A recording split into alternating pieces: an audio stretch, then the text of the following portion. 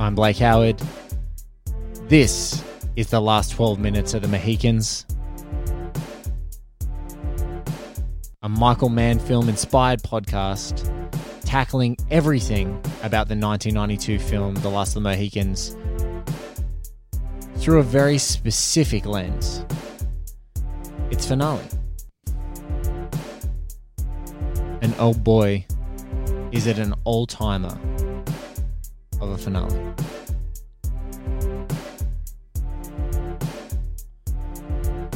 Soaring score from Randy Edelman and Trevor Jones's adaptation of The Gale. Unbelievable performances by Daniel Day-Lewis, Madeline Stowe, Russell Means, Eric Schweig, Jodie May, Steve Waddington. Lensed so stunningly and staggeringly by the legendary Dante Spinotti, and directed by Michael Mann. We have a war party of cinema's sharpest minds along for the ride, all culminating with the mountainous director himself, Mr. Mann. Welcome to the show.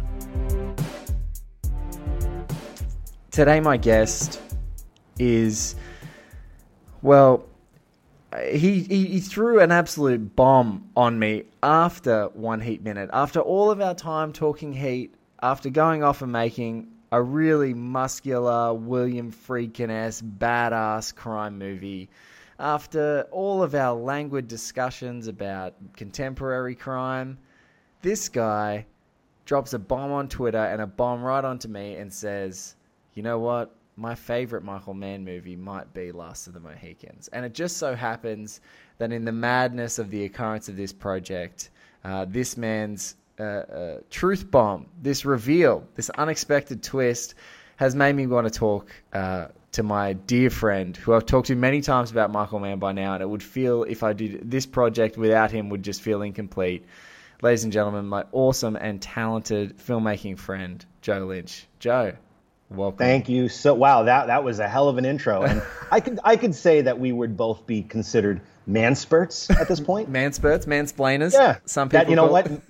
Manspurt actually does not sound very good upon it, like, falling from my lips. After it man-spurted out of your mouth, then... Oh, no. This has already gone off the rails. Thank you so much, Blake. And first off, let me just say that as someone who was a fan first of One Heat Minute and has become, I guess, part of the One Heat Minute team, in a way, or guest team, to see how this that crazy experiment, art installation, which I like to call it, culminated with you sitting down, well, virtually, with Michael Mann. Dude, that was one of the best episodes of any podcast that I had ever heard. Joe, it really was, dude. And it's not lip service, and I swear I'm not just doing this because we still have a lot to talk about. But that was, I mean, you could not have gotten a better ending. The only ending better would be the last 12 minutes of Last of the Mohicans. Well, and that is right. So for folks, if this is your first episode because you're a now FANGORIA Presents Movie CRYPT podcasting fan and a diehard, you're going to be listening to this going, the last 12 minutes of the Mohicans, why is Blake going back? If I did listen to any episodes of One Heat Minute, it's the one with Michael Mann, and he said, I told you I was never going back. Well, Michael Mann is going to be the final episode on this show. And what?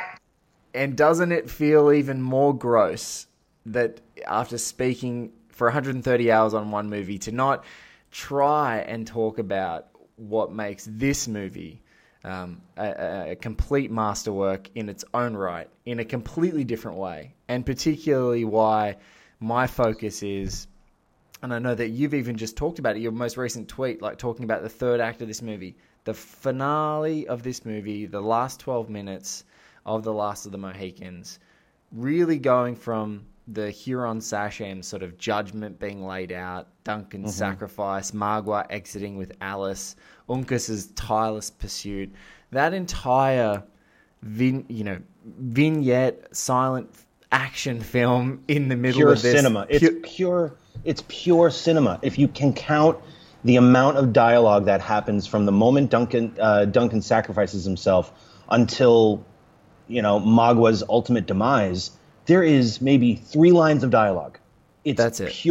It's pure cinema. Pure cinema, an eclectic sound design, performances that you've been completely invested in, some of the most evocative visuals that have ever been captured on film in a time that I think you could still be able to get the American, vista in a pure and un-CG form. And this was one of the first movies. Do you mind if we go back? Can we go back for a minute, Blake? Let's go back. Okay. Because, Last of the Mohicans was one of the first films that in my nascent days of discovering not just movies, but auteurs and cinema and the voices of these artists.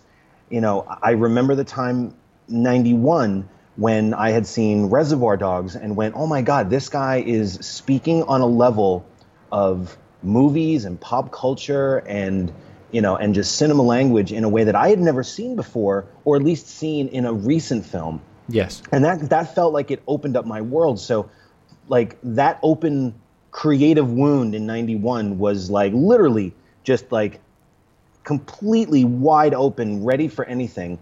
And I specifically remember my mom, who was a big movie fan herself. She would take me and the boys after school sometimes to go to do either one movie or 2 movies if we were feeling up to it. And she had been such a big Michael Mann fan, along with my dad, of Miami Vice. And, I enjoyed Miami Vice, but Michael Mann was not the same Michael Mann that I revered ever since. It was, that's the guy who really enjoyed Phil Collins and Fast Cars. And to me, he was a modernist. Yes. You know what I mean? He was one of those directors that you could go, give him a gun, a flashy car, and the neon skyline of L.A., and he's going, or Miami or New York or whatever, and he's going to present you something that feels fresh and of the moment. Yeah, and ahead of the moment, right? When you think of it, he was a tastemaker. And so when you think of him, and people think of him often in that contemporary context, even when you throw back, it's he's no, I'm going to create the style, I'm going to create the templates for what the future is. I'm going to see where the gaps are. They always talk about world builders, right? Yes. And they always talk about Ridley Scott and Stanley Kubrick. And I feel and especially once this movie came out and has, stood the test of time, Michael Mann is also one of those amazing world builders that you don't realize it's a world build until you've seen the film. Yeah.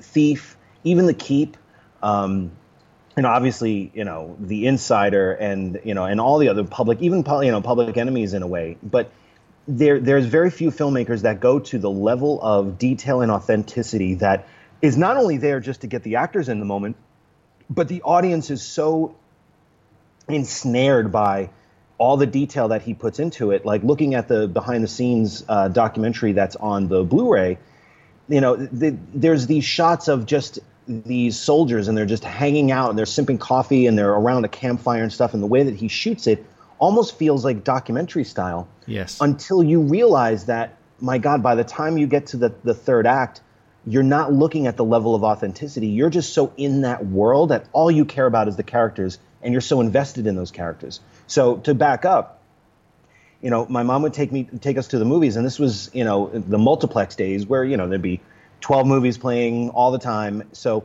she decided, all right, we're going to go see Under Siege, the Steven Seagal, Gary Busey, Tommy Lee Jones, Andrew Davis classic, Under Siege. And if we were up to it, scenery being chewed to death. Oh my God! In the best way possible, and never again has there been a scenery chewing pairing like Busey and TLJ in that movie. Oh my goodness, that is fun. Yeah, go ahead. And by the way, Erica Eleniak pops out of a cake naked. Of course. Let's just say that it was the best afternoon screening ever, or so we thought. Right now, look, it's my mom's got three young boys. Under Siege is the perfect movie for them. Perfect. So she was like, "Yep, we'll go see that," but I want to go see this movie after The Last of the Mohicans. And I had a cursory interest in it because I had just seen My Left Foot on video, and I thought, man, I'll see whatever that fucking dude does. And, I knew about Michael Mann a little bit. Weirdly enough, in Entertainment Weekly, they would have like these fall previews, right? Yes. Where they would detail all the films that are coming out that season. And I'm pretty fucking sure, and I kind of remember this, but they would have like director Michael Mann, and then writer, they would have the writer underneath. And I think they made a typo because it said writer Michael Mann and Cameron Crowe. Yeah, not Christopher Crowe. Yeah. I thought it was Cameron Crowe. So I actually went into the movie thinking, well, if it's the guy who wrote Say Anything, like, I'm curious to see what the hell this is all about. So unfortunately for Christopher Crowe, I didn't go in for him. But I was like, of course, hey, I'm going to go see a second movie. And I remember I have not been that affected by a film since seeing Chuck Russell's The Blob in the same multiplex. I was completely blown away, so much so that night we were driving back and there was a CD store. Remember these places called CD stores? We remember them well. We stopped off and I got the soundtrack that night because it just blew me away on so many fronts, not just visually, but orally as well. Like the sound design, the music, it opened my eyes, and from that point on, I remember becoming obsessed with Michael Mann. Because again, this was a movie that was out of his comfort level, at least on paper. Yes. When even Madeline Stowe, when she was reading the script in the behind the scenes, she said this reads like an action film.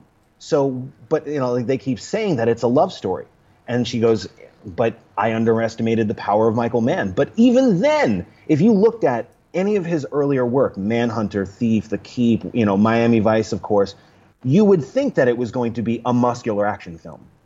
Yet, watching it again yesterday, which any chance that I get to watch that movie is a joy and a privilege, so thank you for giving me the excuse to sit down in the afternoon. Like, when I tweeted that out, I had people going, what kind of fucking job do you have where you can sit there and watch a 2-hour movie during the day? I'm like, it's research, and it's very important.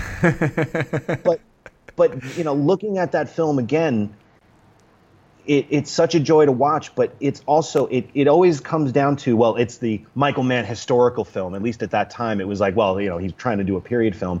It felt like it was out of his comfort zone. But watching it again, it is so much a Michael Mann film that it has all the same visual flourishes, even down to, like, in the beginning of in the middle of the film, when Hawkeye is about to shoot Magua at one point. It's the same exact shot construct from the moment when Al Pacino shoots Tom Sizemore in Heat. The same exact fucking shots. And I can't fault him for it. That's just his language. That's like telling someone, that's like telling but it's to say, like, no, don't say okay or all right. Like, you can't do that. It's just part of his visual language, and how he was able to use a lot of the same kind of visual tricks and the same kind of visual language in a world that feels so completely removed from his normal kind of modernist cinema tropes is so refreshing to watch, even today. Like, watching it again, there's so many period films. Like, I just watched The Patriot was just on, the Mel Gibson one, yeah. With Roland Emmerich, who directed that. And what's really interesting is that you think about period films and how they're supposed to feel as nebulous and timeless as possible, other than maybe the actors who end up being in it. In most cases, you would hope that a film that's set in a period can kind of supersede when it was produced, right? Yes. But you look at The Patriot, and that movie feels incredibly late 90s. Oh. It does not feel like it could stand the test of time, whereas when you look at Last of the Mohicans, the way that Mann approached it felt so fresh and so modern-like that it does not feel dated one bit. I mean, even looking at the performers, I'm watching it now going, I bet I could fool someone into thinking that this movie was made today and they just visually de-aged Daniel Day-Lewis. Or that he somehow, in his rigorous body sculpting, somehow figured out a way to de-age himself through acting. I wouldn't put it past him. But the Last of the Mohicans, on every level, has, from the themes to the visualization to the sound design and down to the performances themselves, feels as fresh and of the moment, if not, like you were saying, ahead of its time, even today. And this movie's nearly 30 years old. It's amazing. And it's really funny, Joe, that you said that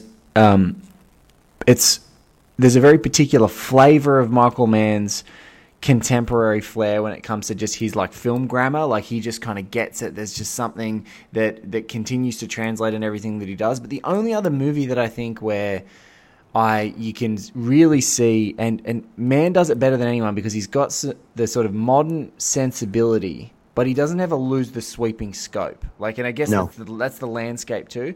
But I remember people discussing Christopher Nolan's Prestige, and they were talking about like, this is a period film about magicians in 18th century London, early 19th century London, and it's shot like any contemporary film. But that's the style, a very deliberate style to kind of shoot this like a bit of a modern thriller, and use all of the tricks and tropes that doesn't do any of the scaling to scope and say, hey, this is the setting, this is what makes it feel sweeping, this has got that classical look. It kind of denies all of that. And what's great about Michael Mann is that like, he will, especially because of the sort of claustrophobic nature of tackling those forests and things like that, it does feel there's all those contemporary war elements. There's that militaristic understanding that he has of that authenticity of how to wield weapons. That's all his stuff. But the undeniable thing is that he pairs that with just gorgeous framing and beauty in a way that's just, it's what I don't think other people who've tried to do that have realized that, no, you need the romance, you need the deep romance to earn it, to earn those bits that you want to do. You need the romance, you need the sweeping, vistas, you need like the scale of watching an entire fort exiting somewhere in a valley to only be ambushed on both sides by crazy bands of warring Huron. With real actors, real landscape. Yes. As much as, now being fully ensconced in the kind of, movie making machine, whenever you're making a movie now, there's always, like, if you read in the script, beautiful vistas and, gorgeous landscapes highlighting, the expanse of a location.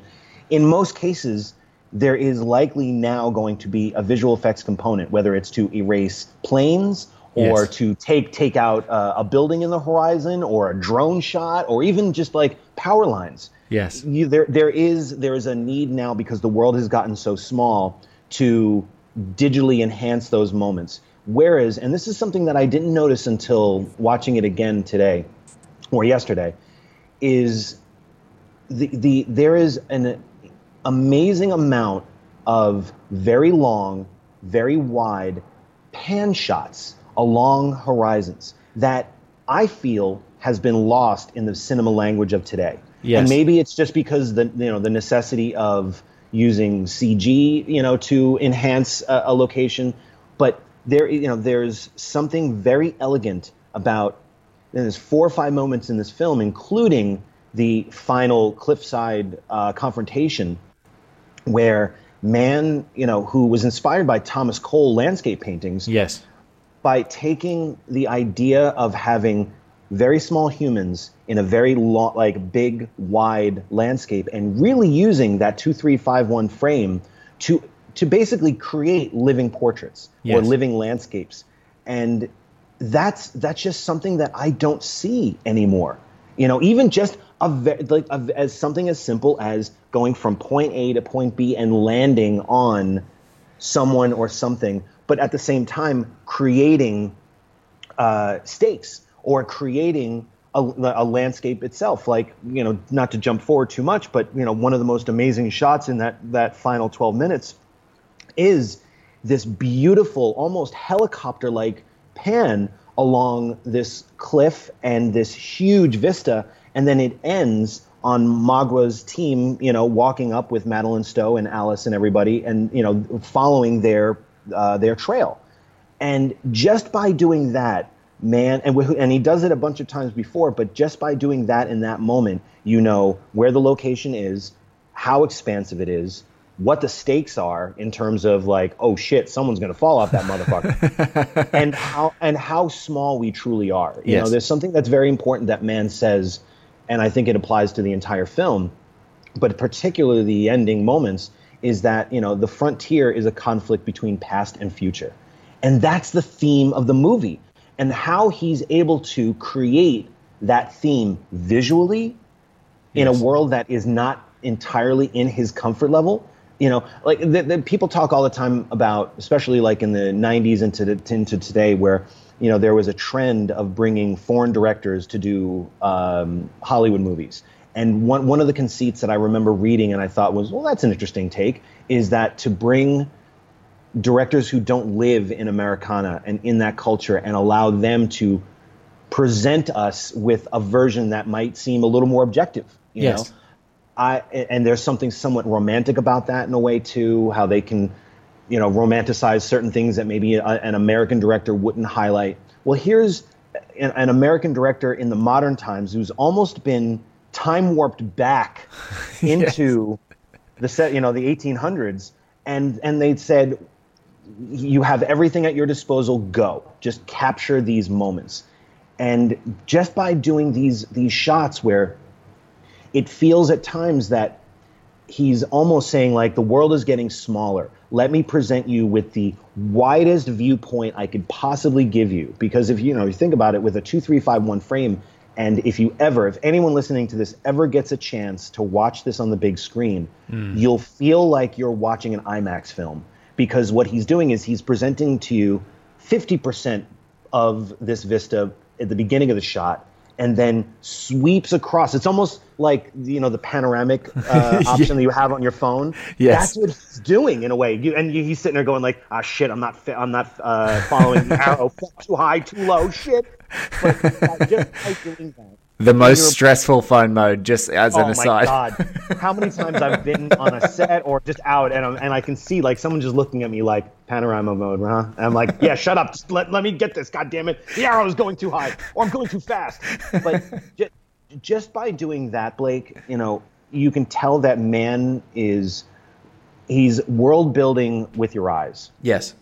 And so much of the film predicates itself on building that world around these characters so that, and really, if you think about it too, by world building around these characters and creating what ultimately is a love story first, using the backdrop of the French Indian War, that's what ultimately creates the most evocative storyline for us. Because, look, I don't know if anyone's ever seen Revolution or 1776, but colonial movies can be fucking boring sometimes. Yeah. Well, or even films of that era. I remember when Bruce Beresford's Black Robe came out, I think the year before, and I won't lie to you, man. I remember seeing that on video because someone was saying like, "Oh man, it's fucking really violent," and anything that I can go get at the video store that was really violent, I'm like, "Sign me up!"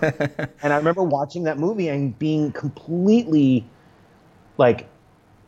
And I was admiring the attention to detail. That's all great, but there was no story. Yeah. And in a way, it felt like what Mann did was he harnessed the need and the want for that kind of attention to detail so that the audience is completely enveloped in. It's not just something that looks good in a press release or the marketing materials. Like, we went for pure authenticity. But just by having all of that feel as real as possible, the audience isn't looking for the seams. They're not looking for that one extra in the background who's got a Spuds MacKenzie T-shirt on, or there's no one in the background, or even like a detail like someone's car, or even a plane going overhead. You forget. But midway through that movie, by the time you get to that one battle in the middle of the film, which should technically be the battle at the end of the film by all Hollywood, by all rules, all the rules that you should actually be adhering to, is broken. Everything is broken with this film. And just by doing that, he makes you invest in those characters so that by the time you get to the moment when Daniel Day-Lewis and Madeline Stowe are making out in what is arguably the best fucking make-out scene in cinema history, and it does another pan across the darkened horizon and ends on them. Yes. You don't care about anything in that world other than those two people and the people around them that are going to affect that dynamic, you know? And it's so funny you brought up there's to throw back to that wonderful exchange I got to have with the great man himself. He talked about, you know, in North Carolina in 1992 or 1991 rather, when they're shooting this movie, he had to ask for the flight pass to be changed. That was the last thing as far as authenticity to get those vistas, to get those things, because the landscape was uninterrupted. But when they were scouting, you know, they're in helicopters and things like that to scout this extremely dense North Carolinian landscape. And so he's like, no, I did get the planes changed in Mohicans. And he said the sort of funny throwaway line, he's like, I got the planes flight pass changed in Mohicans. He goes, but now I wouldn't care. I'd pay $1,000 and those contrails or whatever would be gone. But there is something to be said when you know that it's all, like, it's just one of those undeniable things. It's all happening in the frame. I had a weird and wonderful experience very recently to go and see two movies back to back, which I think are just two completely different examples of what movie making can be. One of them I saw Francis Ford Coppola's The Final Cut 4K at you got to see it? Got to see it on the big screen. It was beautiful. I saw it with two One Heat Minute alums, Stu Coote and Garth Franklin, and we went and saw it. And literally several nights later, we were all together seeing Hobbs and Shaw. And we were like, and this is with all respect to those filmmakers, it was like, how does Hobbs and Shaw even call itself a movie when Apocalypse now exists? Because the Francis Ford Coppola's madness writ large on that screen with the multiple helicopters that are literally all in the frame, and we were like sitting next to each other, like going, "This is all actually happening." That is all actually happening. It's something that, you know, when you grow up in loving the movies like we did in our age before the digital era, when part of the spectacle of going to the movies was that little voice in the back of your head that said many people and many things had to happen for this shot. Yes. Like, and for many example, people are doing something in this shot to make it feel how it feels. There are 100 people. There are 11 helicopters. They're all bouncing and and that's one thing I love about Mohicans. Every time I watch it, especially in those scenes at the fort, there are guys digging in trenches. There are people pulling massive cannons up onto mounds and firing. Even though it's rubber, they are rubber cannonballs. But even though they were basketballs, weren't they? Yeah, basketballs painted black. But they are firing projectiles and smashing real North Carolinian wood because they just chopped the forest down in the clearing and they built the fort out of the wood that was there. They built the cabins. They built everything. It's all there. And that level of artistry is something that I think producers and executives who are trying to save a buck all kind of push by the wayside. Like, don't worry, we can do that in post or fix that in post. But I mean, look at the success of Once Upon a Time in Hollywood. Knowing going in that Tarantino went slavish with all those little details, in the back of your head, you're enjoying it more, that it wasn't just some dude in Crete who's creating these visual effects and it's not tangible.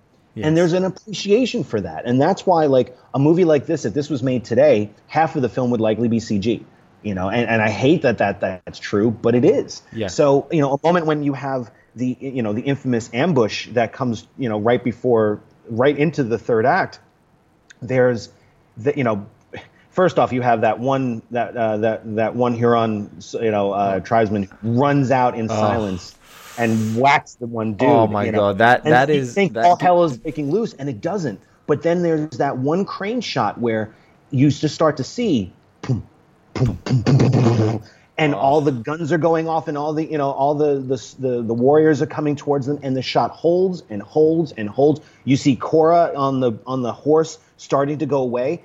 That kind of shot would likely have been mostly composited now. But to know that probably took all day just to get that one shot, you can't deny that kind of craftsmanship. No, it completely immerses you. And for people who are listening to this miniseries, Dante Spinotti, you have to listen to the Dante episode, but Dante even talks about, and you talk about, there are many people responsible. He's like, in that huge sequence, because they had all those people there and they were getting all those shots, he goes, there might have been 5 crews. Like, there was the main unit, there's obviously second unit, third unit, and there's just other folks running around, grips and people shooting things, just to make that all happen and then orchestrate and edit all of that into this cohesive form. He's like, it was madness, but because we were creating all of this with all these people, we just didn't want to waste any of the amazing shots that we could get with all of the sort of chaos that we were orchestrating. So, yeah, no, there's something undeniable too, Joe. This is the thing, is like, this is 92. Once you do Lord of the Rings, Fellowship of the Ring, it's like, it's kind of the watershed moment, because, and as much like Jaws, a lot of people sort of go, oh, Jaws is when they created the blockbuster. It's like, if you watch the first half of Jaws, that is a really deeply cynical new Hollywood movie about a mayor drama of a mayor who would rather have his populace eaten than lose any tourist dollars. And then it becomes a really swashbuckling action movie, right? Once they get on the Orca, once they're on the boat, Orca. It's a summer blockbuster. It's a summer blockbuster. But there's a whole part of that that's not there. The Fellowship of the Ring in that other example is, so much is tangible, so much is physical, so much is pure New Zealand, so much is that. And then what happens is there is a fusion with digital to a certain extent, but the movie is of a smaller scale and at that beginning. Once you hit Two Towers and you get into that, which is what 2003, 2002 rather. Once you hit Two Towers and you've got the Battle of Helm's Deep and 90% of it is digital, and you've just got these 10% corridors of real people that are doing the inserts and the close-ups and the close neck-to-neck battle scenes, it's like, that's the moment where it pivots. It's like, you've got all this tangible and all this physical and all these real people that in the old movie-making days would just be this big Ben-Hur scale epic style.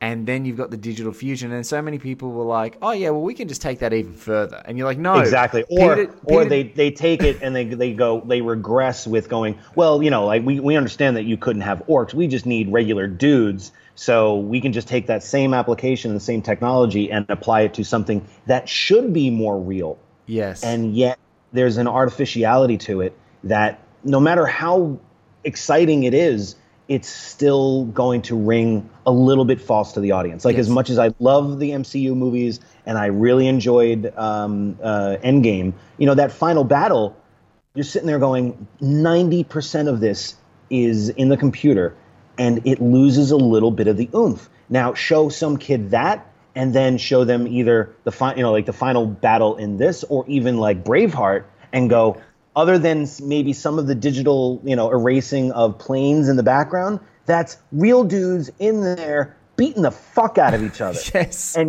And you can't not go, ooh, ee, ah, where I didn't once go, ooh, ee, ah, when I was watching the big fight at the end of the Avengers. I was going, oh man, that must have taken days to render. I shouldn't be thinking that. I shouldn't be. And audiences, look. I wish that was on the poster. That should have taken days to render, Joe Lynch. I don't think it would help Avengers Endgame at all if that poster pull was on there. I want to talk about something that I didn't know, and this kind of pertains to the final minutes of the movie. When I tweeted that yesterday, that I was watching the movie, which I want to do, I like doing that because it creates a dialogue and a conversation with other people. And I would much rather that than talk fucking politics. So if anyone wants to talk about Last of the Mohicans or chime in about it, that's what I love about expressing what I'm watching on Twitter or whatever. And, immediately when I mentioned the third act, so many people talked about the score, the music, the score. And, like I said before, I was so blown away by Trevor Jones's and Randy Edelman's score for that film that we immediately had to pick up the CD, and it became my homework soundtrack for at least a good year. Yes. So now, anytime homework was exciting. Homework was way more exciting for a whole year. Now I hear it. I start to see algebra and social studies, things blasting in my head while I'm hearing the mandolin. But one thing that I never noticed until watching it again, and back then we didn't have IMDb, but it was something that was on the Blu-ray that made me go, holy shit. As much as, again, we keep talking about how man might have seemed on paper out of his element, and that he was still kind of making his movies the way he makes them. One of the things that everyone knows Michael Mann for, especially in the 80s, was his deft use of needle drops and practical tracks from artists instead of score, and Phil Collins in the Heat of the Night or whatever. That's a prime example of there's someone who knows how to use pop music and juxtapose it with or seamlessly integrate it with a scene, and it feels fresh and it feels vital. Feels like it was made for it. Exactly.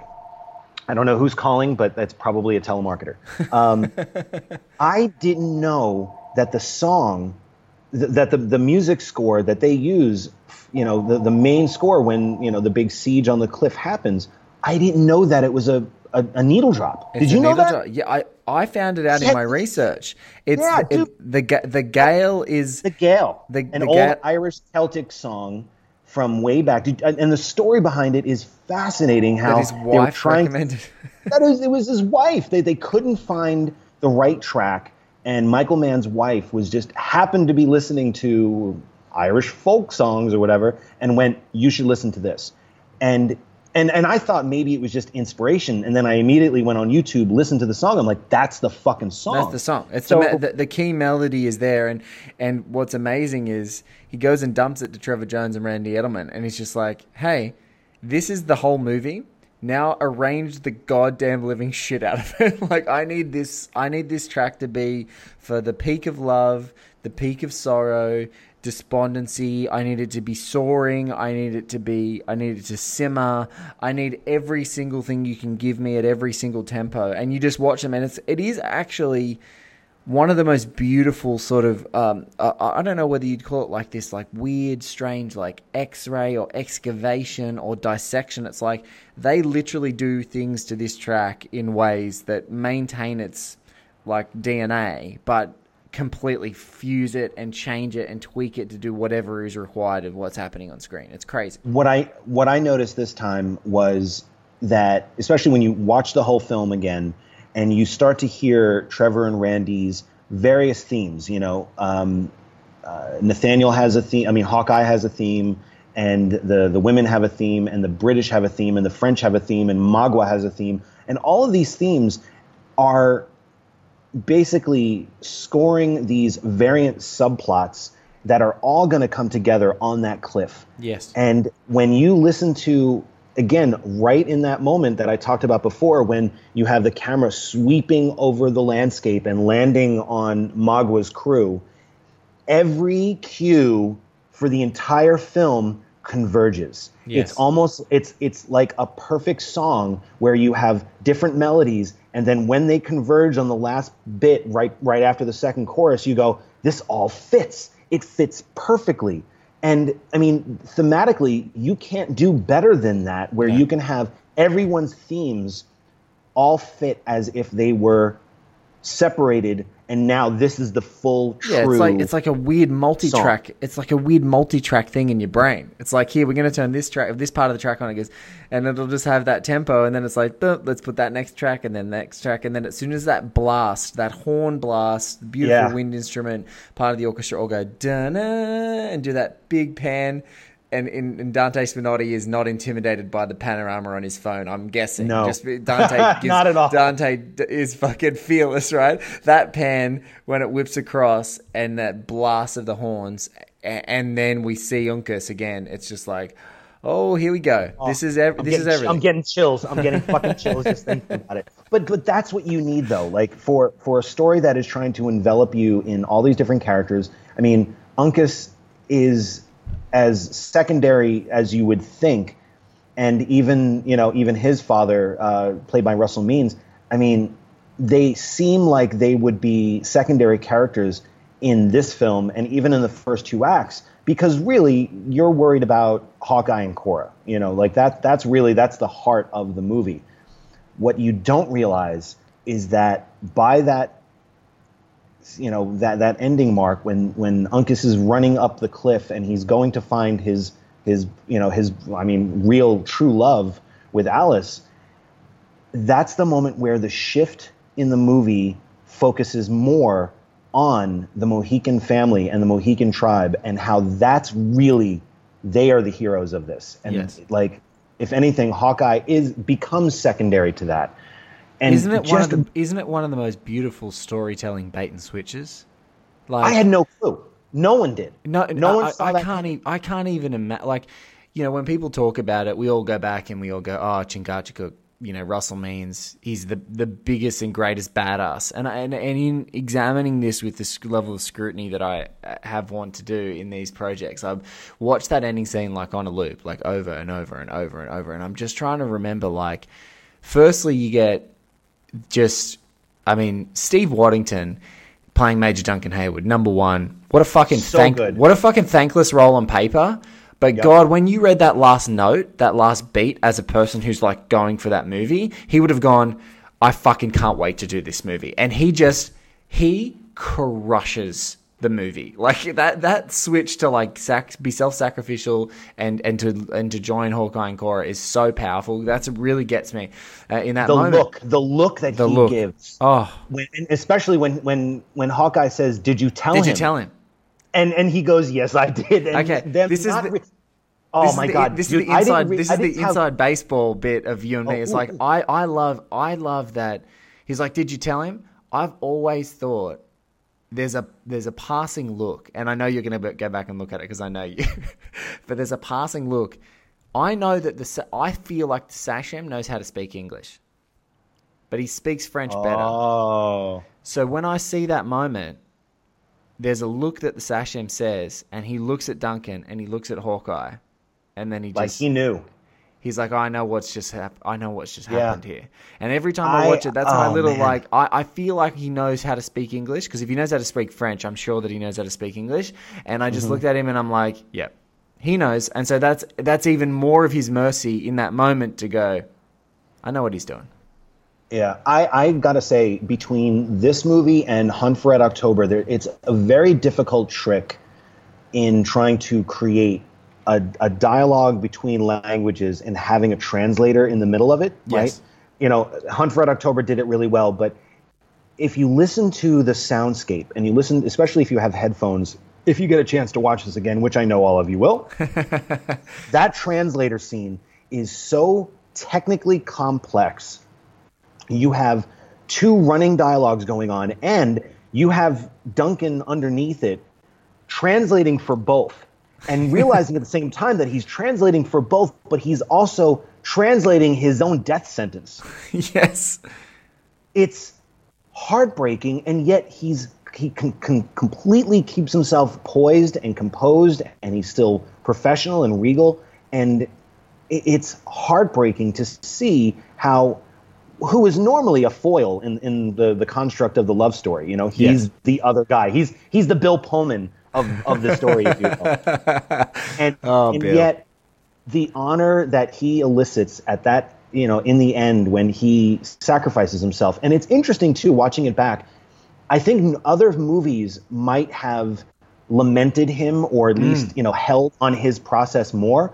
But it's at that moment, and that's really when the score kicks in, when he makes that decision, and his body, his decision is the trigger. His decision is the trigger to the ending. Which is why it doesn't. That's why this show considers this ending, the last 12 minutes, is it encompasses part of that decision, and it encompasses the shift, because it's so critically important in that moment, the hero moment, the confrontation for Hawkeye and Magua. And for Duncan in chorus with Hawkeye in that moment for Cora's life is it is the foundational moment of that, because so many things happen in like 40 seconds. He's self-sacrificial. Yeah. We're also hearing, and then he's immediately put to the flames immediately. Yeah. Like there's no dragging out the stop. I mean, in a way, man is smart in knowing. You're not going to Albany to get hung. You are just literally mounted on a pike, and you're up there. And you are up there. And it makes me think about the construct of what a hero's journey is in these last 12 minutes. Because think about it.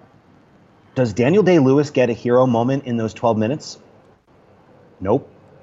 Duncan does. Uncas does.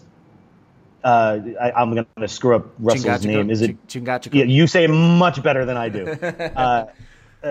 Chinga, we'll call him whatever. He gets a hero moment. Even in a way, I hate to say it, West Studio gets a human moment. Yeah. But everyone who is considered the peripheral characters on the press release for this movie become the heroes in the film. I think that, if there was a hero moment for Hawkeye, it would be that he shoots Duncan in that moment. Out of mercy. That's mercy. That's the hero moment for him. But think about it. If you're making the movie, if you're making the movie about the great American hero, and really 10 minutes before the movie ends, he gets the hero moment, and his dad. And then he's dead, and then he's out. He's just in the background going, "Stop! No, Uncas, that's it."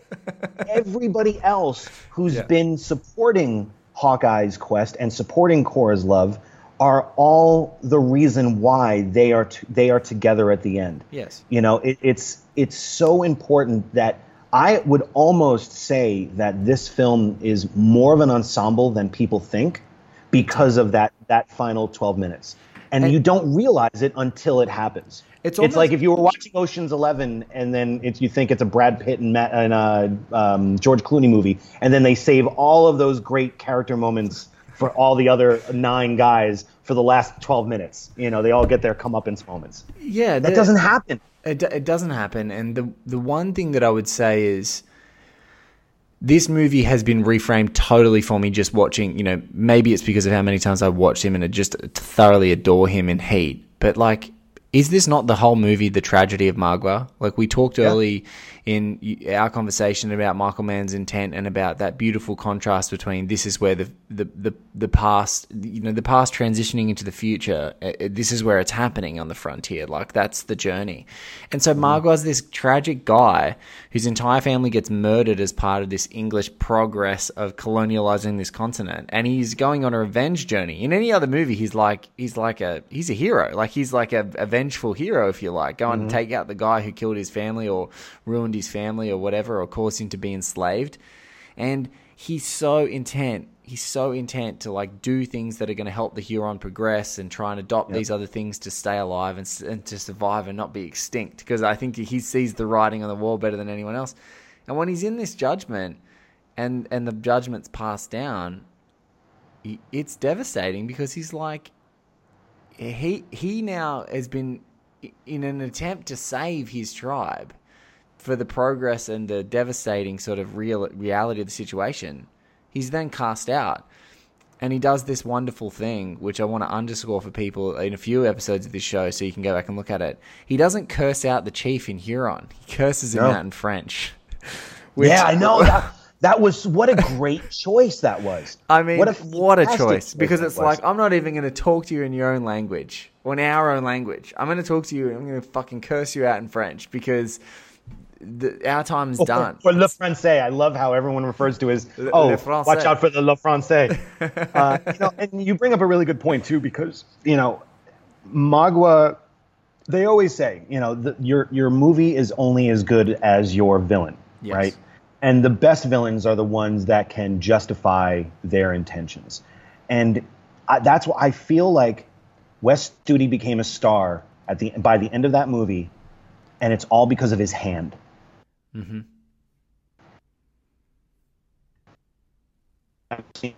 That emotes way more humanity than you would ever expect, and I'll get to that. But he's truly one of the best antagonists, because it doesn't take much for the audience to flip their point of view a little bit and understand his plight and his people's plight. And if this was any other movie, he would be the Charles Bronson in this Death Wish. Yes. You know what I mean? It's unfortunate that in a Western world that you wouldn't be able to make that switch as a kind of star vehicle. I mean, considering that he made, what was it? The movie he did 2 after this that I think Walter Hill directed. That was Geronimo? Geronimo, that's right. I mean, even still, they had to put a bunch of white guys in there to kind of fill out the cast list. But I think that Magua's character is the most empathetic and complex of everybody in the entire film. Deeply. Because man gets to play with the deeply rooted politics and the class struggle that you might not expect going in, because everyone's going in to see Daniel Day-Lewis's abs and the love story. He gets to have a relatable antagonist that by the end of the movie, you can't not, at least, especially when he's, presenting himself to the chief, or even there's that beautiful moment where the camera pushes in after he's just been attacked by Russell Means. You can't not feel empathy for him. And what better way to really throw the audience into the fray than to have them go, I kind of side with Magua on this one. I don't know. It doesn't happen often, but no. By having someone who can create a character that can be utterly terrifying. When he has that black makeup on during the ambush, you can't get a scarier foe. And also because they do this wonderful, there's something so deeply wonderful about that shot, which is when it sneaks into the bush and they're just pulsating along. Like, he's the head of like a snake, and the scales are like what feels like 10,000 guys that are just like following him deathly silently in those woods.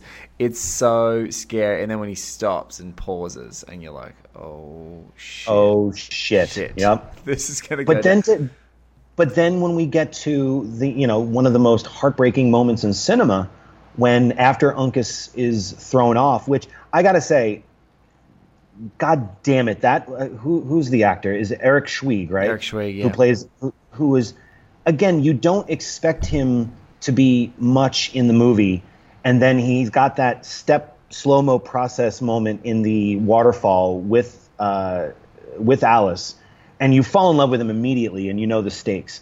But his like revenge mode, like action moment when he is truly like on full tilt boogie to save his love. And he's given, a really very honorable, moderated fight. One thing that I noticed in this that, I don't think you get away with a lot anymore is, fight scenes in movies have to be so fast and fast and furious, so to speak. Everything's moving very quickly. And the thing that I really enjoy about watching, especially the last 2 or 3 fights in this, is that the fight between Uncas and Magua, it's a very moderated fight. There's a lot of pauses in it because there is a respect between two human beings, two warriors. Yes. And that is a respect that unfortunately has gone away thanks to the industrial age, to the advent of muskets and rifles and now, fully automatic weapons. The fact that you can have two people who have different opinions who can converge, whether it's with fists or knives, and there is a mutual spirit animal-like respect between these two human beings that they can step back and reflect on, oh shit, you just stabbed me 3 times, yes. And even giving what would be considered an honorable death too, the way that Magua, kills Uncas. Yes, he's an adversary. Yes, he's standing in Magua's way, but I feel watching that it could have been way more brutal or even more like sinister, it wasn't. He takes so this is the wonderful contrast of this movie, and I think that why everyone gets that human and hero moment that you just underscored is you watch Magua cut a guy's heart out, and he is that is him at his most brutal, and that is him at his most savage, and he's executing that savagery to make a point. It's not like he wants to do it. He's claiming the most sort of overt point that he can. But in that Uncas scene, he's like a robot. He's such a good killer. Like, he's so good at killing. He's the Terminator. Yeah, that's Magua at Terminator. And he just does it. And what's so powerful about Wes Studi's performance, and just why he's a criminally underrated actor. I mean, he literally acts the shit out of Daniel Day-Lewis, and Daniel Day-Lewis is arguably the greatest actor working. And he steals the movie and he from steals him. the whole movie, just takes it away from him. And if he hadn't already stolen the whole movie from him up until this point, the last 10 minutes he completely steals it from him. But there's that moment where he's cutting him and he looks down. And again, this is both the glory and the pain of having beautiful high definition transfers now and watching something so crisp. You see the blood spatter on his face during the execution. Oh, I know. It was brutal. And he's disgusted. He's like, why am I like... There's no satisfaction. There's no bloodlust. He's just doing it as an autopilot, and he just goes, oh, what? And he pushes him away. He's like, I'm done. Like, I don't need to do this. And then that body sliding down the mountain, like, and so lifeless. Even the moment where, and it's a very shaky shot that seems like they might have just kind of captured it in the moment when you have the body that almost looks like it's floating down. Yes. It looks like something that was just kind of spur of the moment. There's an lifelessness to whatever dummy they used, that if they had used a stuntman in that moment where it's like, oh, yeah, I feel like it would have just been lost. There's something that's heartbreaking about that. So when you have Jodie May, who plays Alice, who, again, if you think about the time spent between Uncas and Alice is probably 3 minutes. Yeah. Yet that moment under the waterfall speaks volumes. Yes. And when she notices what's happening and realizes that her love is gone, I can hear an executive go, well, that really wasn't that well defined. So, maybe we can like add a couple scenes in the second act that can strengthen that. Doesn't matter. There is such a heartbreaking sadness in her face. So much so that there's fucking GIFs for it. Like when I did that, there were just GIFs of her face in that look. Jodie May, over the cliff. And what a powerhouse, and like literally has to earn her whole part in the movie in 4 seconds of glorious close up. Like she's not given anything else other than like, oh, we're understanding that in the throes of battle she has to grow up very quick. You know what? That's Madeline Stowe's arc too. So she's already got that handled. But to have that kind of loss, and it's the kind of loss that you were all hoping and praying doesn't happen to Hawkeye and Cora. So it's almost an example of, this could happen to our A story, and this would be the most devastating thing ever. By taking all our B romance and shredding it apart, it not only creates, pure empathy for the audience with these characters, but gives man the ability to create humanity in Magua. Yes. Because that moment where it's like the switch between Terminator and Terminator 2. Where you are so focused on, but you're so focused on this machine, and a machine that has a real salient reason to be doing what he's doing, even if it considers brutal violence. The fact that look that Wes Studi gives her, realizing that she's going to commit suicide, and how his eyes lower and his head tilts and his hand comes up and just gives a little whoop, whoop, just like a quick little come back. And the fact that there's her lover's blood on that. I thank you so much for talking about that, because I think in the GIF culture that we live in, there's a GIF, and I don't know if it's just cropped effectively. It's like half of his hand is always seemingly covered in the GIFs.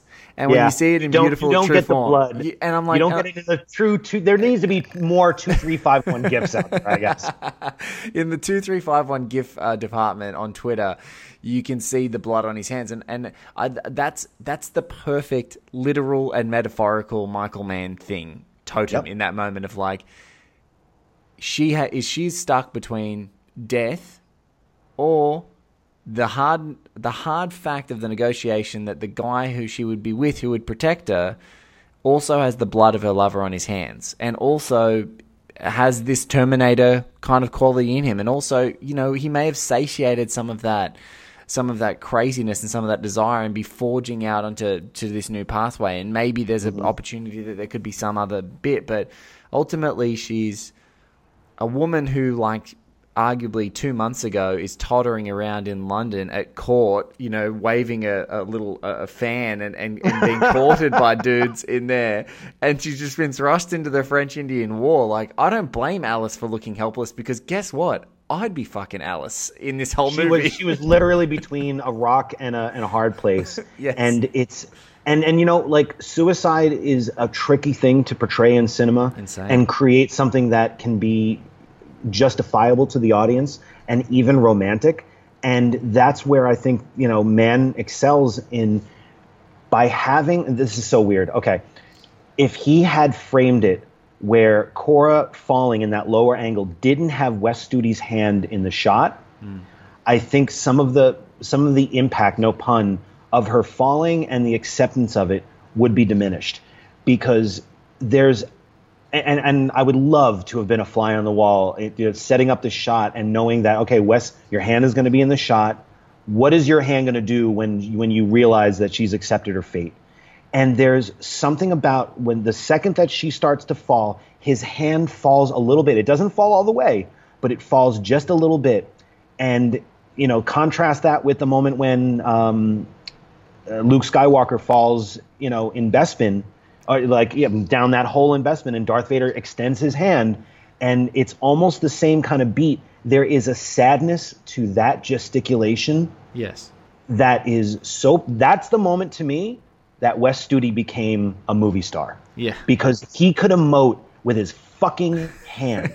Yes. And create something that is not going to deter you from, you know, an overly sentimental or schmaltzy moment like, oh, well, that girl died, let's keep on moving, or I feel bad, but what are you going to do?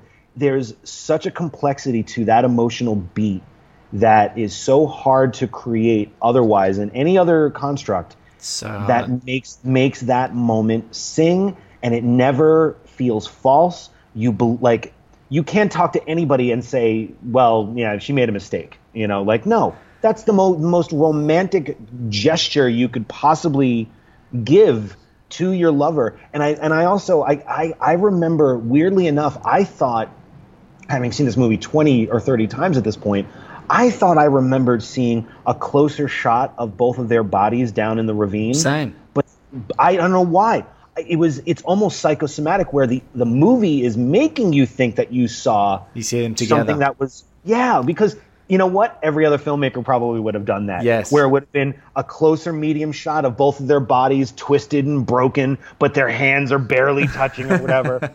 You know what? The fact that man almost gives you the point of view as if you were someone up there with them looking over. And you just see her white dress. That's all you see. That's all you need. In the palette that they've created, the only thing that you need to see as like almost a visual anchor is where her body is, knowing that they are together. That's all that matters. You don't need a schmaltzy moment of anything closer. It's just that. But what makes that scene more powerful is that the person that was the antagonist to this, you feel bad for him too.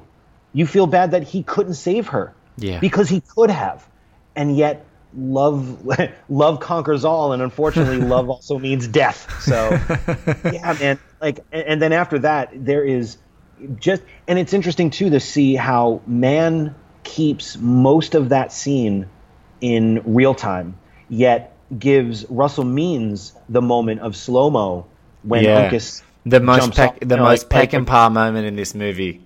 Oh, Russell Means, who is so laconic, and I love. There's two things that man does here in slow-mo reaction shots to death, and for the Uncas shot, he gives Chingachgook, who barely says a word through the entire film, that slow-mo scream, and we're denied hearing it. He intentionally denies the audience the satisfaction or whatever, or keeps him the dignity so we don't hear his like guttural like freak out cry.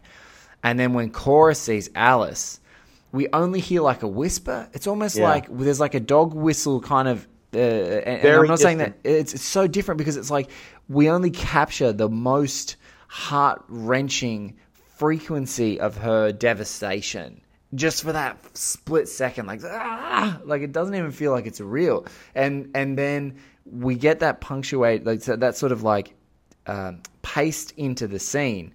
And so then when Chingachgook's like tearing up after that to happen, so we know he's in tireless pursuit, and we know that Hawkeye's like streaming up the hill.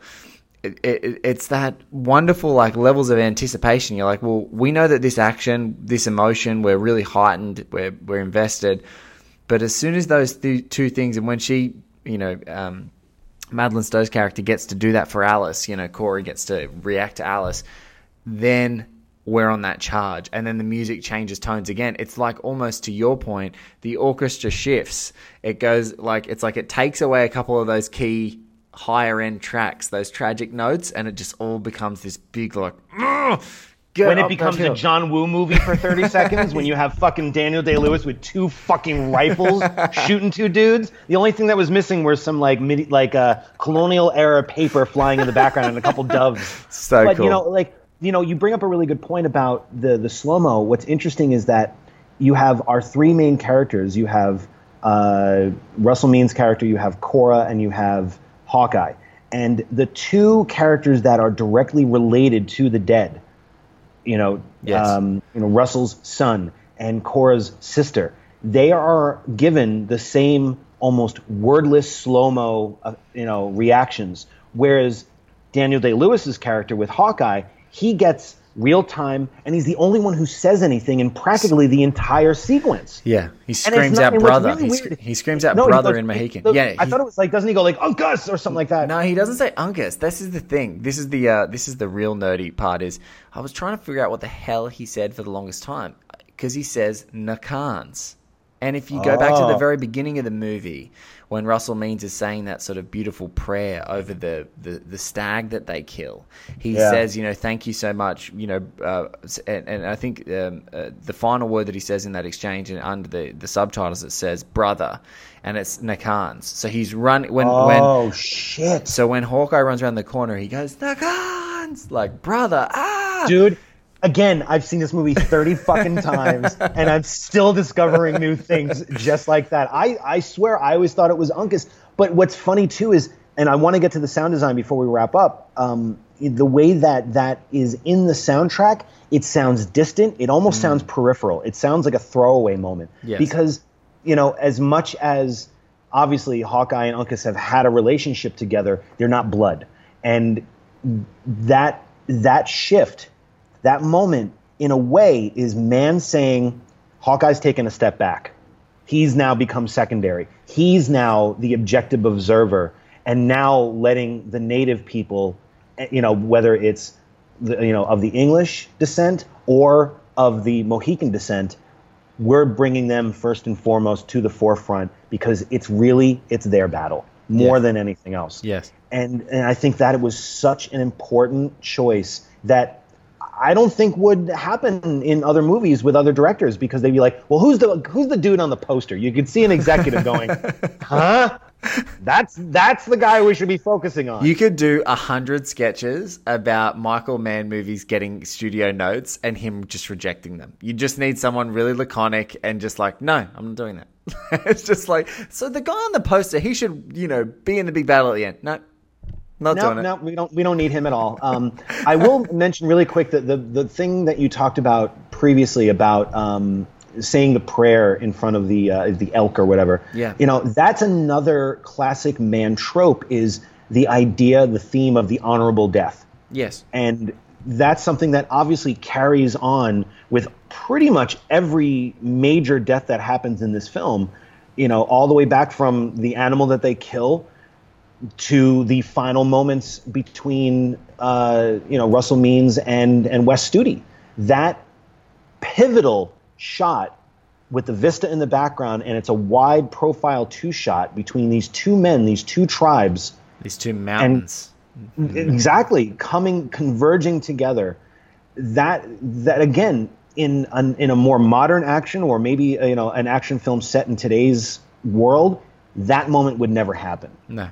Or it would happen and the audience would go bullshit. It would feel hammy and staged, where nothing, like I was saying before with Uncas's fight, nothing feels staged or theatrical, because here are 2 characters who have respect for one another.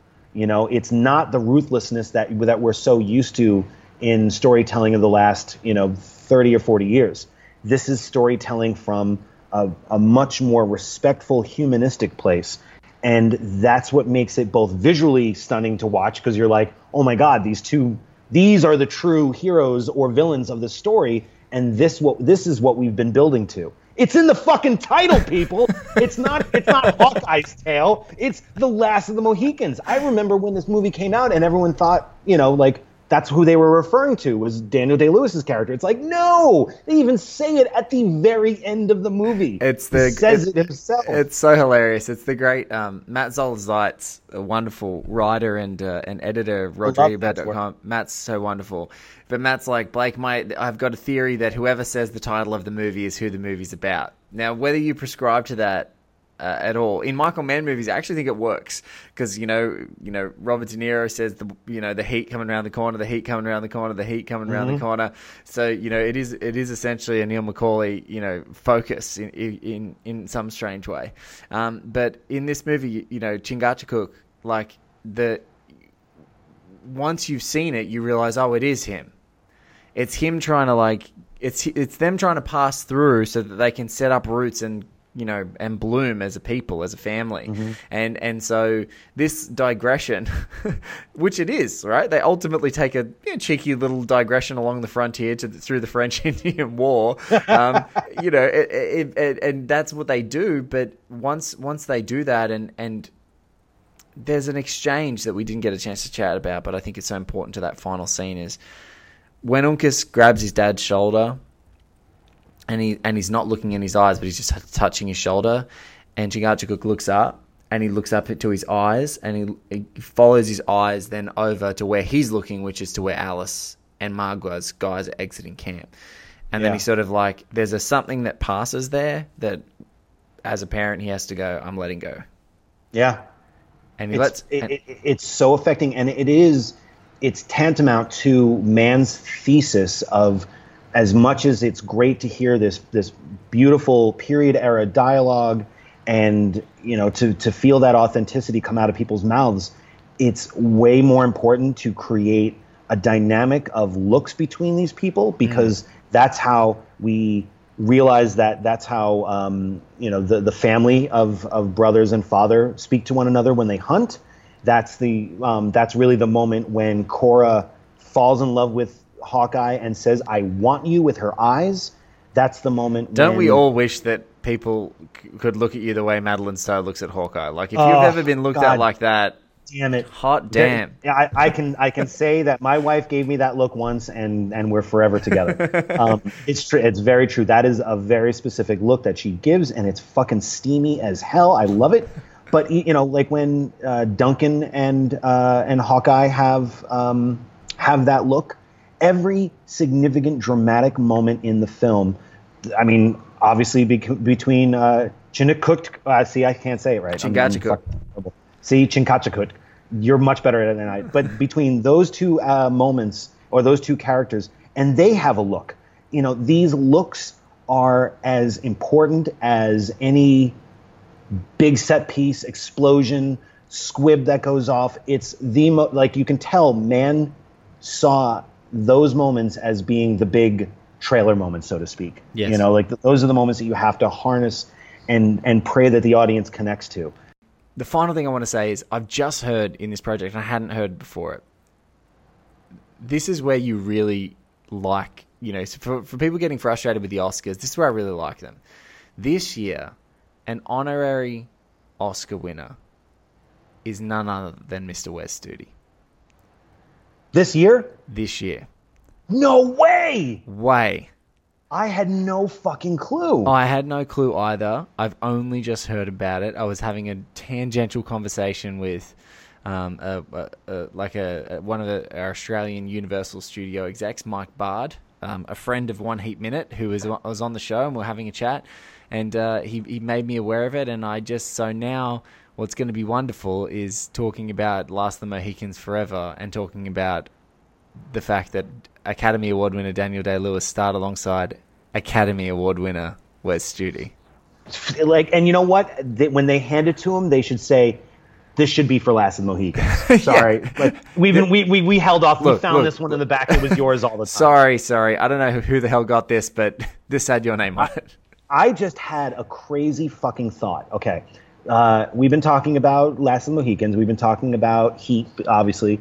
I never made the connection that Michael Mann cast two of the scariest antagonists of 90s movies as good cops. Yeah. Between Ted Levine being Buffalo Bill in Silence of the Lambs, who is iconically terrifying, and Wes Studi as Magua being incredibly terrifying, and having them in these roles that, you know, like for all intents and purposes are secondary roles to our main conflict in Heat. See, it always comes back to Heat, Blake. It always does. But the I'm fact so that, happy like, it does. I remember how, like, when I remember watching Heat and the first time Wes Studi shows up, you're like, oh shit, he's probably going to turn bad. Like, there was something intrinsically, like, embedded in my brain to think that and you're like, probably a bad guy. And you're probably like, a bad guy. And you're like, as soon as you see Bosco, you're like, I'm sure he's wearing women's underwear. Like, I'm just 100% sure. Yeah, right? Like, you know there's something amiss, and he probably, you know, sings Wild Horses, you know, in the car on the stakeout or something.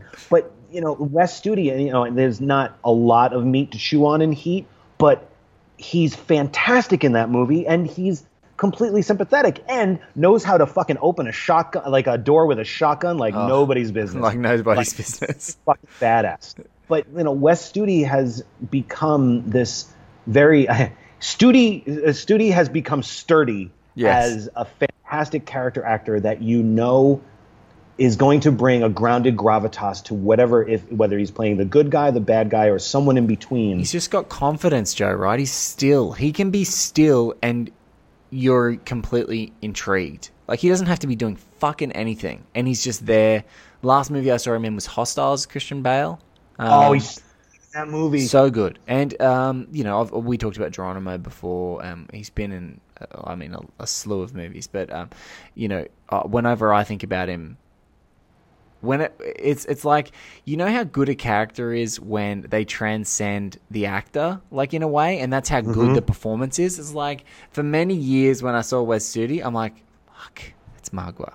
Like, it's just like, that's how can you not? I mean, you know, like, it that's worked. who it is. It worked against him in the movie Stephen Sommers' Deep Rising. Did you ever see that movie with Treat Williams? Yes. Dude, okay, all right. If you didn't, you need to, like, stop this podcast now and watch it, because I guarantee you'll be doing, you know, 1 deep minute very quickly. It's such a great movie that people are starting That's my to Deep realize. Impact podcast, Joe. It's happening. No. You know, you should do a Deep Rising and Deep Impact podcast together. That would be just call it Deep. But Wes Studi is he plays the heavy in that movie.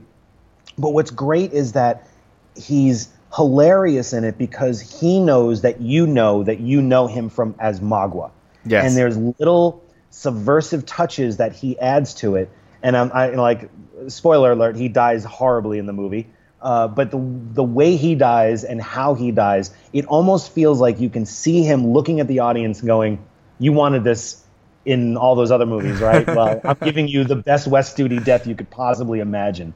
But he's just one of those actors who it's enjoyable to watch him take whatever role he's in. And you know, I think it was really smart of anybody who cast him after Last of the Mohicans to not just lean on, like, oh, well, you know, he's of Indian descent, we might as well put him in every Indian film or Native American film that we have in our pipeline. Yes. Geronimo obviously is one. But, you know, I remember him in Street Fighter, you know, seeing him in Heat and in a role that you wouldn't expect him to, you know, Deep Rising as well. Fucking Mystery Men. You remember him in Mystery Men as Sphinx? He's so reliable, but I don't think he'll ever come to... God, that's one I haven't watched in a while. Mystery Men is fun, man. Mystery Men is a lot and he's fun, better. and he's fun in it. He's so fun in it. But he knows that you know him as the heavy in most of these movies and plays off of that, you know? I remember him in this Walter Hill movie, Undisputed, that was with Ving Rhames and Wesley Snipes. He's fucking great in that. He's just one of those actors that, you know, has been reliable to all of us as audience members, but it all started on that cliff. I truly believe that I don't think he'd be getting that Oscar this year, Blake, if he didn't have that moment when he calls Alice back. I truly believe that. I think in a modern time, it's so funny when you go back and go, That's the fun of punditry with the Oscars as film geeks is you go back a few years later because you think about what really is zeitgeisty, and then you see what endures. And I'm just like, there's no performance in 1992 as a supporting actor that's better than Magua. It's just not. Nope. Like, there's a lot of good performances around that time, but I'm like, there's none as good as Magua. I'll put Wes Studi against almost anyone. I'll put Wes Studi against anybody this year. Yes, I agree. Let's go back. Let's just submit it. I'm sorry. You guys got it wrong. You're going to need to assess Wes Studi's supporting performance against everyone else. No, what we need to do, Blake, is we need to totally Kanye West the next year's Oscars and be like, hold up. I respect you. You're great. But we should just bring out Wes Studi now. I know he's waiting. He's got another hour before his honorary Oscar comes out. Let's just give it to him now. Let's make amends for 30 years of fuck ups. Let's just make this right now. Come on out, Wes. And you just see Joe Lynch as a Oscar host scratching the name of whoever name was on the Oscar. I'll soy bomb the shit out of that stage just to make sure that Wes Studi gets the Oscar he so well deserves. Oh, so well deserved. So well deserved. Oh my goodness. So we've talked about sound in this movie. We've talked about Randy Edelman and Trevor Jones absolutely cutting up and cutting to pieces the Gale. But I know that we talked about sound designs. I'm going to just lead you in because who would have thought that like musket flashes could almost take over cymbals? Who would have thought that like that guns dropping can be part of the percussion? Who could have thought of like the pitter patter of feet charging up rocks could also just be immersed into all of the orchestral notes that are hitting in this final scenario? It's just the marriage between sound and the music here is mwah, chef's kiss. But it's also very experimental, and I think if you've seen enough Michael Mann movies up to that point, you know that he has a lot of credence towards the sound design. Like you hear it from so many filmmakers and artisans in this business how sound is almost half of your movie. Yes. And if you've seen all the movies that Michael Mann has done since, especially Heat, even in The Insider, he enjoys playing with sound design and sound mixing to a level where it almost becomes expressive.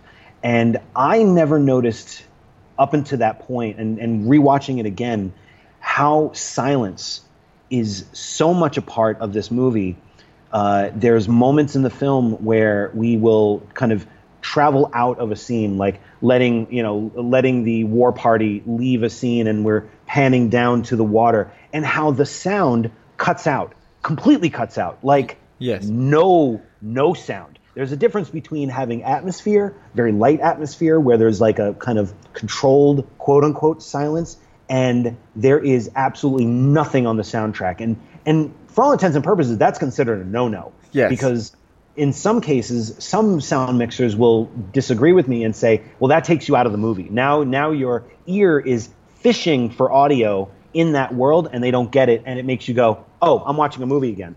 But there's many moments in this film that it doesn't feel like he's trying to manipulate you to think you're watching a movie.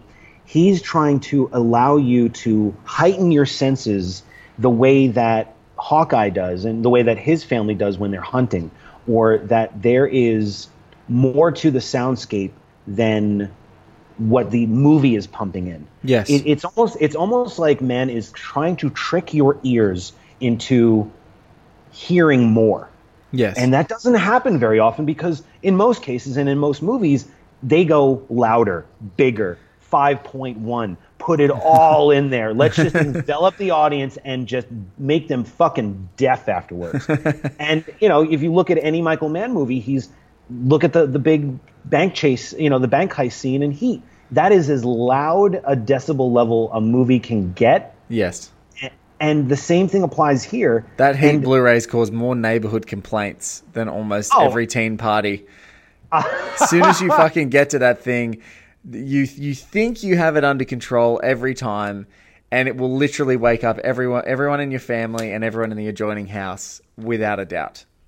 And there's moments that, like, especially in the Blu-ray, which has that 5.1 sound, where the silence is so different from what we were just hearing before. Everything from, I believe the moment when Hawkeye and Uncas and everybody jumps out of the waterfall, which in and of itself is such a beautifully surreal moment in an otherwise grounded movie. Because if you look at how Mann watches them fall in slow-mo, but then has them it like shows them falling in 3 separate shots, and they're not continuous. It almost feels like a German expressionism film. It's a weird, like, with all of the water cascading around them in slow motion, with the sound effects kind of dialing themselves down. It's very surrealist in a way that kind of creates this, beauty in the chaos. Yeah. And then everything goes completely silent.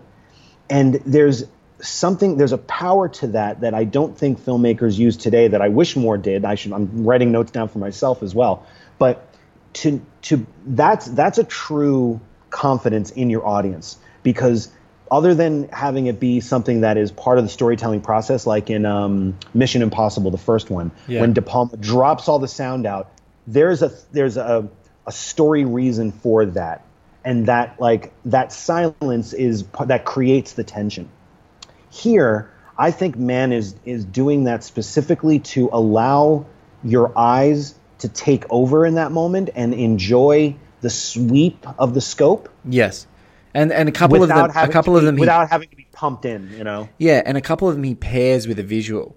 So it's like he's got there's a ballsiness, because a few times he does it and it doesn't immediately correspond with the visual that you're looking at. But there's one of them I remember. There's like where you see a hand gently embrace a plant. I think it's Uncas's hand, and he moves the plant. I think it's there. Oh yeah, that's right. Yeah. That reapproach to the Cameron plantation before, post what they think is a war party with the French coming through. And when he does that, it is deathly silent.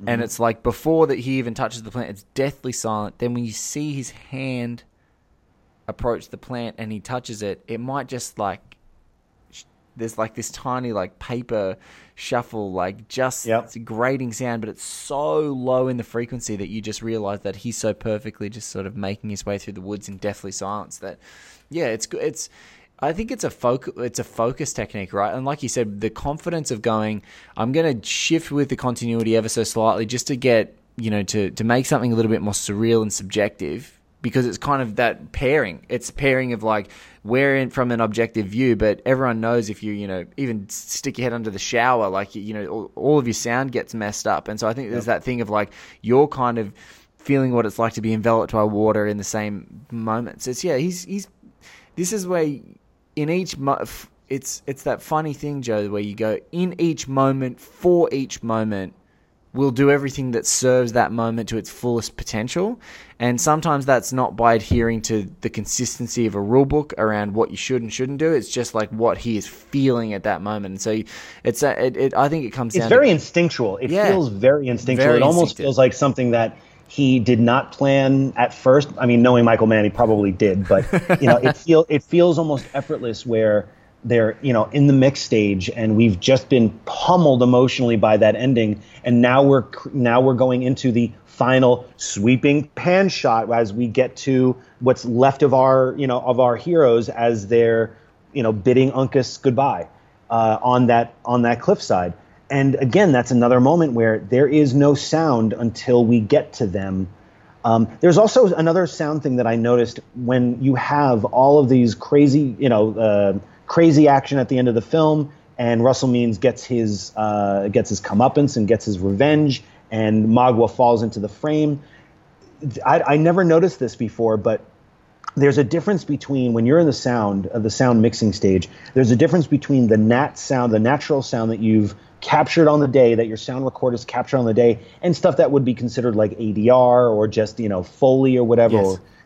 And what I noticed is until we get to Hawkeye and Cora converging and hugging again, you can hear the sound change into the natural sound of them colliding and hugging and crying, which I got just a quick side note. It's a very confident and ballsy of a filmmaker to cast two people with exactly the same hair. Because in that moment, Madeline Stowe and Daniel Day-Lewis are together. They're holding each other, and in most cases, you would want to have people with slightly different hair color so that you could differentiate between the two. And here, it almost feels like that was the whole point. The whole point is that matching, converge as one, and then you don't know who is who. They are just one being in that moment. Look, I blame Michael Mann for a lot of things. One of them is having guys who have long hair that like many men aspire to and think that they're so goddamn good looking, like Daniel Day-Lewis and his long hair, and you're like, I'm never going to be able to grow that long hair. It's never going to look that good. I'm going to look like a weirdo, and I can't do that. It's so luscious, and even Colin Farrell's Miami Vice hair, which again is ahead of its time. It's Val Kilmer's hair in Heat. Val Kilmer's hair. Like, you just, all the time, you're like, God, all these guys with this luscious hair, I'm just never going to be able to do it. I'm just going to have to stick with my Neil McCauley short back and sides, and that's all that's going to happen for the rest of my life. God but damn if it. you ever watch it again, listen to how the sound has a different quality in that moment when they converge, but it makes you almost like retroactively appreciate what the sound design was in that previous 11 minutes or so, because it borderlines on surrealism. Yes. And just the way that he uses score for those final 12 minutes in like kind of an overture that brings everything together, that is the most sweeping part of the film, and yet it's not the biggest war scene, it's not the ambush scene. Those scenes have no score. There's nothing to them. It's using the sound design of the muskets and the Native Americans screeching and all the violent sound effects of bones hitting weapons, the horses neighing, people screaming. That's the score. And that kind of chaos is so much more exciting when you don't lean on having some kind of sweeping Trevor Jones or even like a James Horner type score that highlights all the bombastic action. You get that in the French and Indian War stuff, and even that feels kind of superfluous, and it almost feels secondary. Yes. It's these big moments that keep it silent, and yet the most emotionally impactful scene gets the biggest cue. Like, again, that's Michael Mann breaking the rules, knowing the rules, knowing them and then breaking them. That's the Michael Mann way, knowing the language enough that you can break them.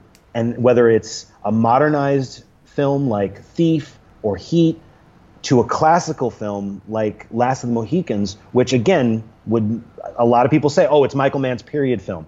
I don't believe that. I wouldn't subscribe to that at all. That is just if anything, that's Michael Mann's most romantic film that just so happens to be set in the French-Indian War. Yeah, there's as part of this show, I've spoken to the awesome Chris Tapley, and we were talking. Oh, I love Chris. And Chris is, because of how embedded he was in the industry news segment, he talked about Michael Mann tinkering with Hemingway's Old Man and the Sea.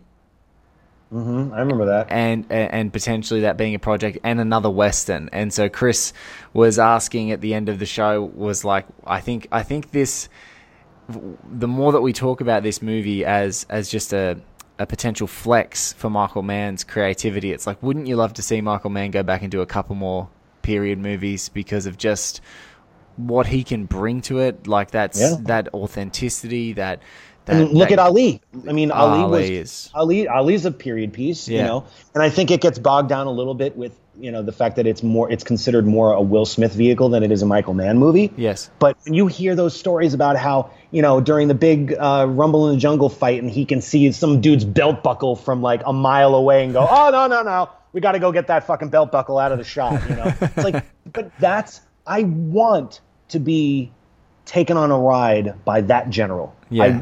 And if anyone's listening to this has the Blu-ray, there's a 45-minute documentary on the making of it that's told in 3 parts that has footage that looks like it was shot today. Yes. I don't think we would ever have that kind of archival footage. It looks like 16 millimeter that they were shooting. But to see the lengths that they went to create this world around what could have just been a fucking love story. Yes. It makes you appreciate the craft that goes into it, but at the same time, that craft only gets you so far. Yes. It's the sweeping romance that this movie has, wearing it on its sleeve, wearing its heart on its sleeve, that's the true set piece of what Michael Mann was doing. And I think it is one of the sexiest movies ever made. Oh my God. I fully believe that. That makeout scene, nothing much happens. Nothing much happens. Doesn't it, Joe? Is it not the greatest standing shag that's ever been done in the history of shagging? Because I think it's more of a snog. Right. When I go back and watch it now, when I was younger, I was like, it's the most passionate snog ever. Well, now when I watch it, I'm like, nah, something's going down. Something's going down. I don't think so. I think it was, if they did exchange fluids or not, other than what came out of their mouths. If there was actual, I hate to say intercourse or lovemaking, if you will. Lovemaking. You know what? It's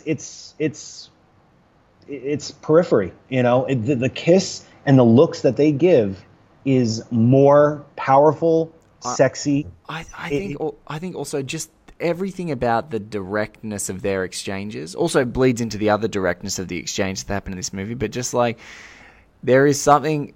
Is there not a more badass line, like as a dude, when she's like, "What are you looking at, sir?" And he's like, "I'm looking at you, miss." Like, oh God, I got chills just thinking about it. You're like, oh, I wish I was that fucking cool in my whole life. I wish I've ever been that cool, just to say that. And then that's where the exchange happens in looks, and it's so great. But the dialogue is so deliberate. Everything that Day-Lewis gets to deliver, I think you and I are going to have a serious disagreement. Like, just bang, bang, bang. He's just dropping bombs. Like, every great line in the movie, he does actually have it. So, thank you so much for doing this with me. Thanks for coming back. Dude. Anytime, if you need more Mohican talk, I can totally do it. That's totally great. This is only a limited series, a little dalliance. I thought, I have had the luxury of experiencing one of the greatest, kind of positive outpourings of support and love around One Heat Minute, and you were there for like the whole journey. So I can't thank you enough. And so my pleasure, and listening along the whole time. I know you were. And so when the opportunity came to talk to Mr. Mann again about one of his great films, it was just like it felt only in keeping with the show that there should be a limited series at least that talks about this profoundly incredible final act and the finale. The best thing that you can do out of this, is we get more people to watch the movie, because I've noticed in recent years not a lot of people talk about this movie, and it was especially in the main canon. It's his most successful movie. Yeah. Financially ever. And so at the time, it was one of those ones where lots more people had seen Mohicans than had seen Heat, even when I began the One Heat Minute journey. But I feel like when you say Michael Mann, it's one of the last films that people now mention. It becomes almost a postscript where, if you think about it from a financial standpoint, we wouldn't have Heat if there wasn't Last of the Mohicans. Correct. Because if that movie didn't do well, I don't think Warner Brothers would have given him the leeway to do a 2-hour 45-minute crime epic. Yeah, no, Warner Brothers banked on him 100% because of the good grace of Mohicans. Like, Mohicans was a smash for them. Like, what, 20 million? I think it made 100. It was in the top 20 movies of that year, or like made 60 or something like that. So it made like at least triple its budget back. So that's huge. But look, thank you so much for being a part of this little thing. It's going to be so fun. Let me just say, when you come up with the plan to do the insider scoop, I will be there. I will totally be there. Well, look, if you want to do the Keep Minute, I don't know about that. I can say now. I'm my insanely talented friend Maria Lewis, a journalist and writer, and I are doing Josie and the Podcats. I'm producing that with her, which is a 6-episode limited series about Josie and the Pussycats. One of my favorite movies of the 90s. That came out later. And if people are listening to this, and it's before we've actually released Josie, we have Rachel Lee Cook, Kay Hanley. We've got a Murderer's Row lined up for that show. It's an absolutely wonderful thing that we've been able to pull together on that. So that's coming, and I'm just producing that alongside her. The other one for fans who are listening, and I suppose I'll say this and I'll keep it in the episode, is Travis Woods, who's a terrific writer for Bright Wall Dark Room and joined me on One Heat Minute a couple of times, I have collaborated.